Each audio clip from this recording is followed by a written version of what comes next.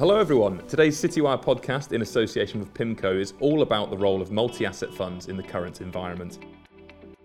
I'm Ian Horne, Head of UK Audience Development at Citywire, and there is so much to discuss here. Before we do that, let me begin with some basic scene setting. Now, as things stand, we're facing a period of higher return dispersion as major economies are going through mid-cycle expansion, but transformative secular trends like technological innovation, green energy initiatives, and more inclusive socio-economic policies can lead to attractive investment opportunities. We're going to explore fundamental shifts that are reshaping the economy and discuss their impact on the macro environment and multi-asset investment. So, allow me to introduce my guests in this podcast. Firstly, Geraldine Sundstrom, Managing Director, Head of Asset Allocation and Portfolio Manager at PIMCO.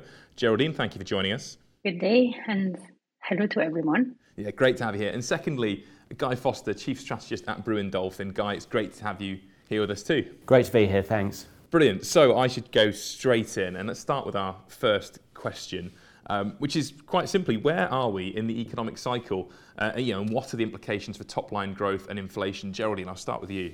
Well, today's world is very different from what we've been used to before the pandemic and after the great financial crisis. We're in an environment where growth is slowing, but inflation remains persistently high. And if anything, now we're turning an environment that is more and more stagflationary with the impact of the war in Ukraine. We call this the anti-Goldilocks world, with inflation too hot and growth too cold. Against this backdrop, central banks are focused on bringing down inflation, which could lead, sadly, the world into a recession. We just had the Bank of England was the first to warn us about this possibility. We will see if it is the canary in the coal mine. So certainly, we're in the late stage of the economic cycle, and the big question for investors is really going to be about inflation and interest rates as this growth momentum is slowing. We've seen top-line growth still okay, but looking forward, it will very much depend as to how much central bank need to increase interest rate to get the inflation back under control. Interesting. And Guy, would you add anything to that? Or would you disagree with anything that was said there? No, I think it's a depressingly accurate assessment of the circumstances. I guess, I think what the crucial thing for investors in this environment is to try and differentiate between those inflationary aspects that are truly transient, to use that cursed word, which we're never allowed to use again, and those that are persistent. But at the same time, you've got a couple of things which are a real problem for policymakers. Very tight labour market, and much as they like to preach the ambition of achieving a soft landing, the reality is that you're not going to address that challenge without triggering an economic slowdown, i.e. a recession. It's just the kind of thing you're not allowed to say. And then beyond that, you've got the broader trends that people really do worry about sort of deglobalization, the costs of decarbonisation and things like this. Many challenges which will be worth it in the end, but will not be very pleasant whilst we're enduring them. Yeah, it sounds challenging, and it seems like we're agreed they're challenging conditions right now. And Guy, I'd like to stick with you. What does all of this mean for asset allocation? Well, in terms of them being challenging conditions, it's very easy to think of them as being challenging conditions, isn't it? Like, it's very easy to think that this is a really tough investment environment and that last year was a really easy investment environment. But, ultimately last year, if you wanted to insure yourself against inflation and make a positive return, there was just no way of doing that. There was no asset that was offering a strong enough return. Now we are in an environment where you've got we've fluctuated around 3% for a risk-free rate on a 10-year Treasury. You've started to get inflation-linked bonds offering real returns. Positive real returns. They're not like back at the levels that we saw 10 years ago or anything like that. But after you've suffered a couple of years in which people would talk about TINA, that there's no alternative to equities, I think you've got to see some refreshing positivity about the fact that actually you've got a lot of every asset class has now got a better longer term return expectation than it did just a few months ago. So that's a big positive that has to be weighed against. Yes, it's a difficult phase of the cycle to be investing in, but that's a relatively short-lived phenomenon. Where do you find the compelling investment opportunities? Well, if we look at equities, there are two parts of our portfolio. So we think we're late cycle. Typically, late cycle, what you would want to have is a lot more quality in your portfolio. And where we see compelling valuations relative to growth is in the defensive part, like healthcare and pharmaceuticals. So we've been increasing exposure in this area. But we also like certain select part of secular growth. I know it's got a bad rap at the moment because it got a bit inflated and people had invested indiscriminately, but the sell-off has also been indiscriminate. And there are a number of areas in the renewable energy that are relatively attractive, that are trading with low valuation, in particular the manufacturers of technology for battery, for solar, where we find attractive things to do. And on the other side, we are still keeping some short. We think that the broad market still at those levels, it's corrected quite a bit, but this will still be sensitive to higher interest rates and potential for recession. So we like to have a broad set of shorts against it that we will, act upon in a dynamic fashion. In terms of fixed income, here I would just divide between credit and core fixed income. It might still be a bit too early to jump in big way in credit. We remain selective, but we are increasing slowly our core fixed income, especially in those countries where a lot of hikes have been priced in the yield curve and where you have absolute levels of yields, which, could come down substantially should there be a recession. So I'm thinking about places like the US, Canada, or Australia. And last but not least, I suppose, you need to have one part in your portfolio that enjoys rate hikes. And we feel that this is in emerging market foreign exchange. Central banks there have started to hike interest rates in some cases already a year ago. Rates are historically very high. Real interest rates are looking better than in most of the developed market. Especially in Latin America, you also have currencies that are enjoying particularly favorable terms of trade.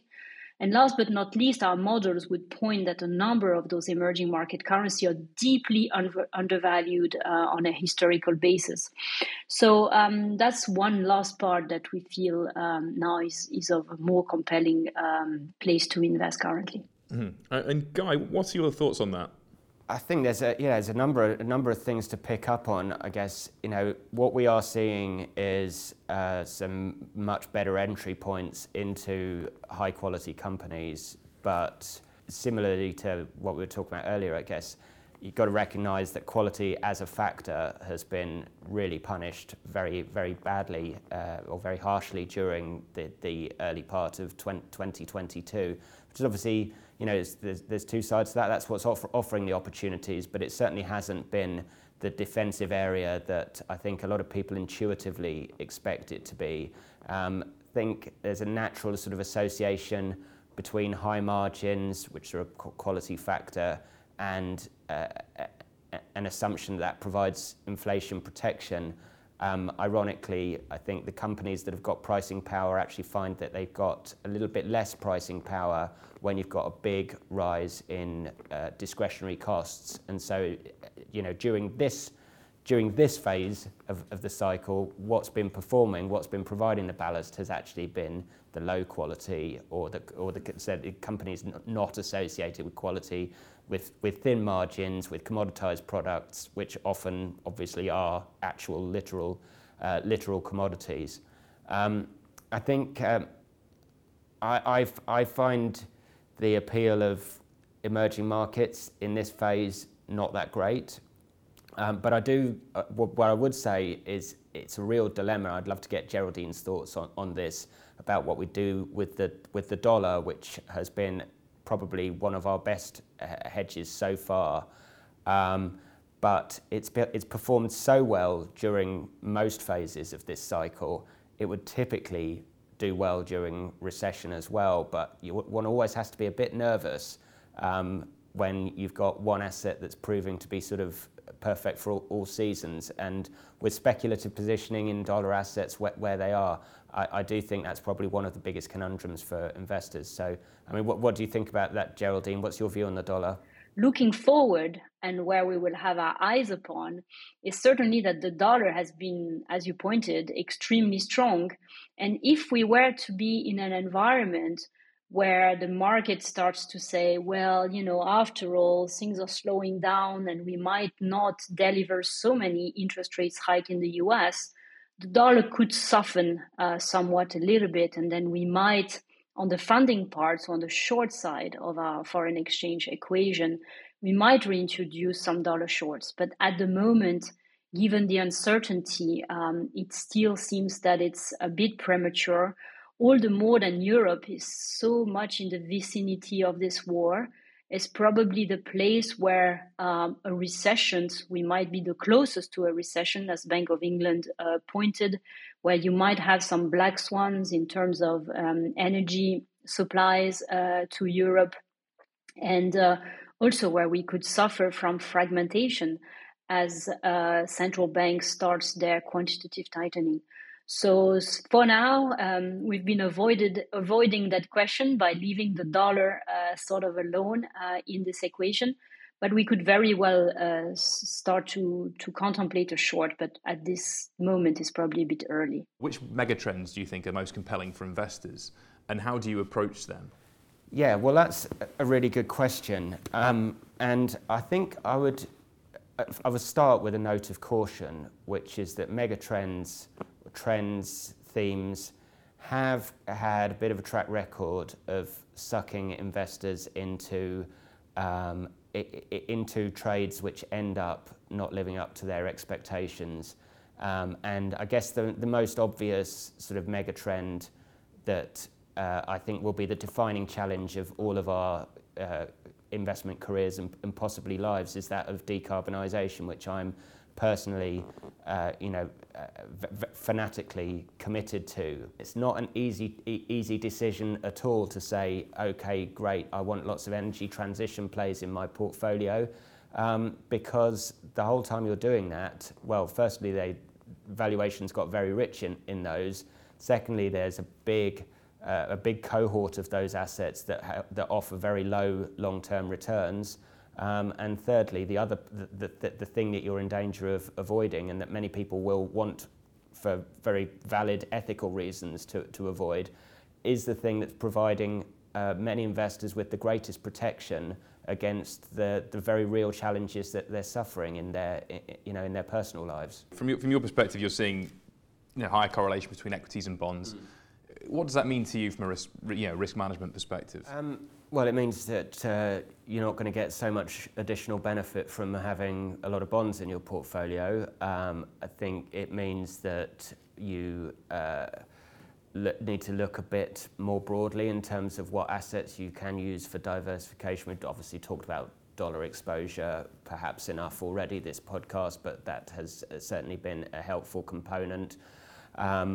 Gold has been a helpful diversifier as well. I mean, commodity exposure in general has obviously been positive, and I think probably the way to think or one of the important observations to make is that during this change in correlations is sort of referred to many people as if it's a sort of lasting phenomenon, as if correlations were negative forever before and now they're going to be positive forever afterwards. But it's a very cyclical phenomenon. It's very common for you to see those correlations turn more positive during this slowdown phase of the cycle for pretty obvious reasons, which is both stocks and bonds are fearful of the prospect of higher interest rates from policymakers. So there's an element of all this will pass to a certain degree, and certainly you would expect that when the economic environment somewhat inevitably does worsen, bonds will end up having their moment in the sun once again. we've used a bit more inflation linked, we have carried a bit more credit. I think there'd be an opportunity to rotate that. So we've started rotating that from inflation linked into conventional really just over the last, just over the last few days. And the market so far seems to be reflecting that a little bit itself as well. So it feels very unintuitive to take inflation protection out of a portfolio, but we are obviously, hopefully, just passing the peak level of inflation, particularly in the US. But there's a really interesting thing, especially post-lockdown, where we're looking at the valuations of certain companies, which may or may not be overvalued or undervalued in light of what's happened. How do you account for that? How do you get that balance between looking at valuations and also assessing an investment for its future growth potential? We really feel the market has thrown the baby and the bath in this rotation. And there are areas of the market that really sit at the intersection between justifiable valuation and durable earnings growth trajectory. And it's really in those areas that you need to look for. I think there has been too much of buy anything that's related to a sexy thematic. That's really not what we're doing. We really pick and choose those companies, pay attention to what's their edge, what's the valuation, how is the balance sheet, and really looking for justifiable valuations. And there are many trends that are unavoidable and inevitable. The reshoring, the fact that wages have gone up so much will lead to more automation and digitalization, and that's one area that we certainly find very compelling valuation. And increasing exposure to things like semiconductors. The market treats them as a boom-bust asset that will suffer a lot because they think it's just PCs and smartphone. But now semiconductors have permeated pretty much everything that surrounds us, from electrification of our grids, our electric vehicle, security system, robotics, the cloud computing, data centers.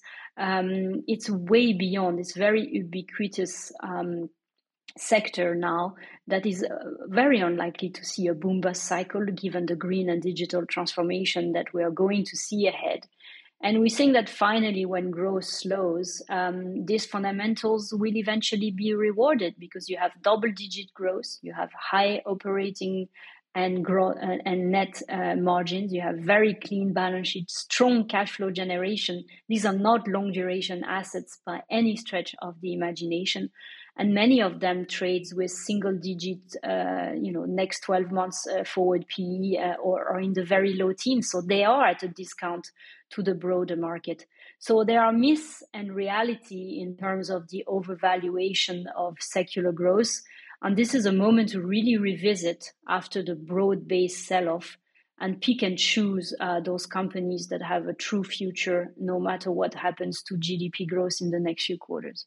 Okay, well, Geraldine, Guy, that is all we have time for, but thank you for joining me and providing this overview of what we need to know about multi-asset investing and about the markets more generally. Look, these are interesting times, and I hope we've added some clarity for investors. Finally, thank you to everyone who's listened in to this Citywire podcast in association with PIMCO. Goodbye for now.